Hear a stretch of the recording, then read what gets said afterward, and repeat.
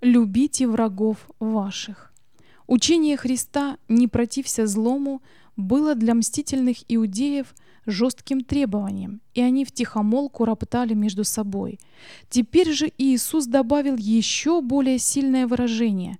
«Вы слышали, что сказано: люби ближнего твоего и ненавидь врага твоего.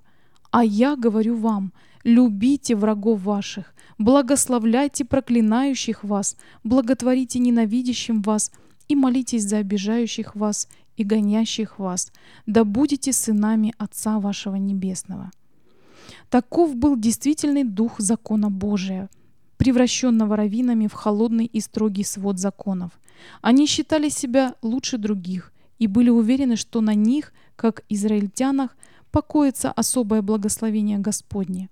И Иисус же указал им на дух всепрощающей любви как на единственное доказательство того, что их побуждения могут быть более возвышенными и благородными, чем чувства и побуждения мытарей и грешников. Он указал своим слушателям на повелителя Вселенной, называя его «Отче наш», и стараясь таким образом разъяснить им, с какой нежностью Господь о них печется. Он говорит, что Господь заботится о каждой погибшей душе.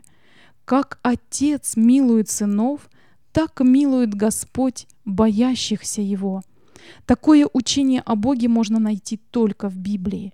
Язычество учит людей смотреть на божество как на грозное существо, которое вместо любви внушает страх и ужас, и которое необходимо умилостивлять жертвами, и не считает своего Бога любящим Отцом, который не спосылает своим детям небесные дары своей любви. Даже израильтяне были настолько ослеплены, что не понимали драгоценного учения пророков о Боге. И эти слова об отеческой любви Бога к людям показались им чем-то новым, возвещенным миру впервые.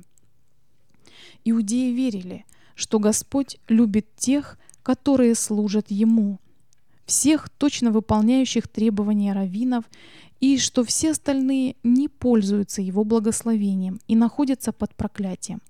И Иисус же, напротив, учил, что весь мир, и добрые, и злые, освещаются лучами Его любви.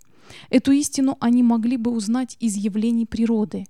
«Ибо Он повелевает солнцу своему восходить над злыми и добрыми, и посылает дождь на праведных и неправедных.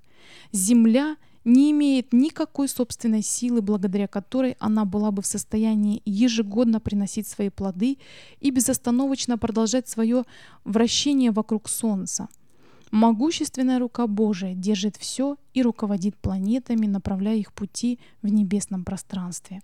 Благодаря Его силе правильно чередуются лето и зима, посев и жатва, день и ночь. По слову Его продолжают появляться растения, распускаться листья и расцветать цветы.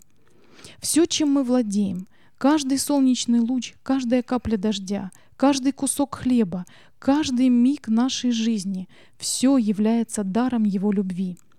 Еще в то время, когда мы были жестоки и непримиримы, были гнусны, ненавидели друг друга, Отец Небесный относился к нам с милосердием. Когда же явилась благодать и человеколюбие Спасителя нашего Бога, Он спас нас не по делам праведности, которые бы мы сотворили, а по Своей милости. Его любовь, принятая нами, делает нас приветливыми и добрыми не только по отношению к тем, кто нам нравится, но и к виновным, заблудшим и самым грешным. Детьми Божьими являются те, которые стали причастниками божеского естества.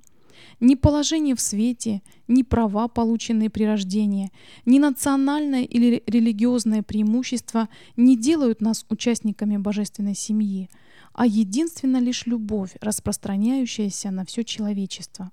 Даже грешники, сердца которых еще не совсем закрылись для влияния Духа Божия, отзывчивы на любезное обращение и на любовь отвечают любовью, а на ненависть — ненавистью. Но Дух Святой воздает любовью за ненависть.